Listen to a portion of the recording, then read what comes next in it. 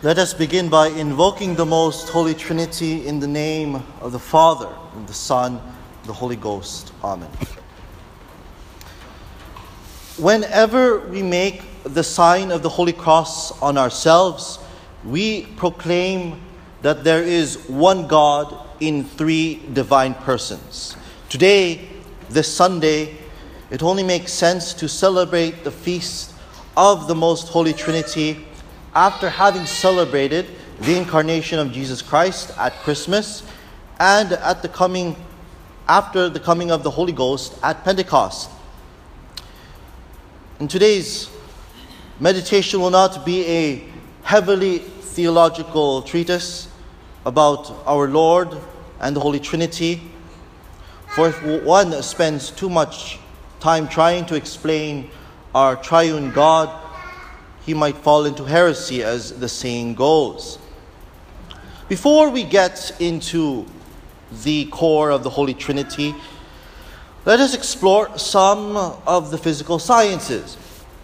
Do we fully understand the workings of a simple cell in our bodies? Most of us might not know how electricity works, or how atoms are composed of even more subatomic particles. Or even after all the advances in the field of science, we still find the universe a mystery and still probably can still disprove the existence of black holes, as that is only supported by a theory of one atheistic scientist. Why should we then expect to fathom the greatest mystery of all, the eternal, all-powerful, all-knowing, and all-wise, three-in-one God? No finite being is capable of understanding our infinite God. King David sang about it in the book of Psalms. "Such knowledge is too wonderful for me," he said. "It is too high. I cannot attain it." Dear faithful, we too should have the holy humility that David had, and use the Holy Scriptures and the magisterium of the Holy Catholic Church on what we can know according to our own capacity, the Most Holy Trinity. First of all, let us look at some passages in the Holy Scriptures. We should love our Scriptures, for it is Catholic to do so. Ignorance of Scripture is ignorance of Christ, as St. Jerome rightfully says. We know that the Jewish people profess that the Lord is one. And it is true that there is one God. But let us look in the prayer par excellence that the Jews recite with so much conviction, and that is called the Shema prayer. This is found in the book of Deuteronomy, which begins, "Hear, O Israel, the Lord our God, the Lord is one." Or in Hebrew, "Shema Israel, Adonai Eloheinu, Adonai Echad." There exists in Hebrew two words for the word one, Echad and Yakid. But the word Echad, which is used to describe the oneness of God in the Shema prayer, implies a composite group of oneness. So like a unity of a family, a one family, but many divisions in it. Or a married couple, one flesh, two bodies. Or a religious community. God in His wisdom revealed this composite oneness already in the Jewish times, and of all places located in the most holy prayer that the Hebrew people pray many times a day. Another passage to look at is what we have just heard at the Holy Gospel of today. "Going therefore, teach ye all nations, baptizing them in the name of the Father and of the Son and of the Holy Ghost." Clearly, our Lord Jesus Christ manifested here among His apostles of the three distinct persons. Also, it is clear that their unity is indicated in the singular form, in the name, and not in the names. So let us supplement our understanding of the Trinity with the Magisterium, another part of the holy tradition of the Church that we ought to love and know. In fact, the Trinity of God can only be known by divine revelation, for this dogma that we profess every day of our lives with the sign of the cross is above human reason.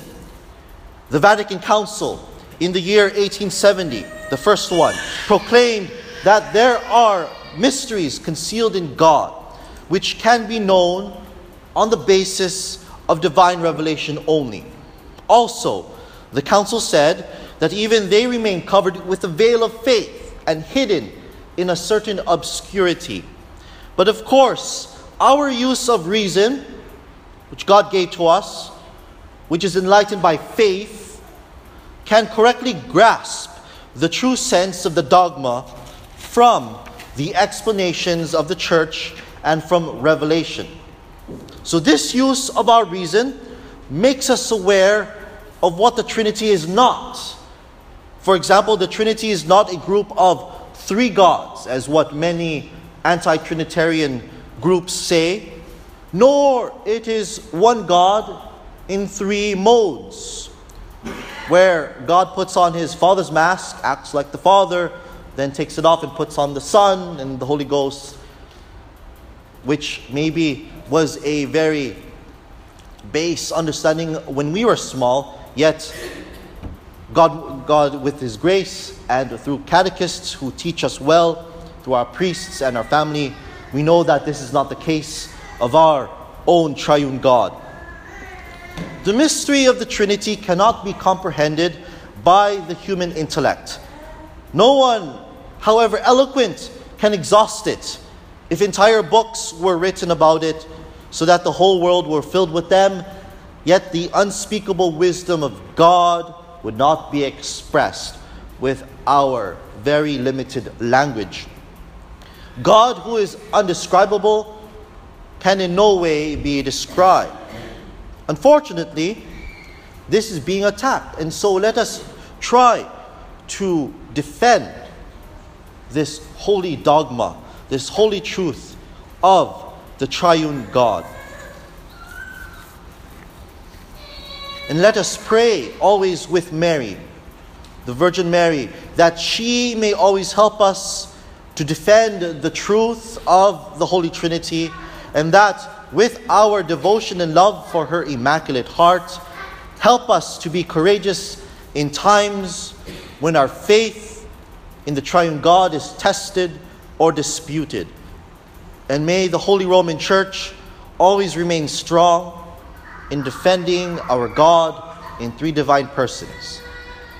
Therefore, we as Roman Catholics throw our intellect under the feet of faith, not seeking to understand that which the human mind can as little comprehend, like a tiny hole in the sand can contain the immeasurable sea.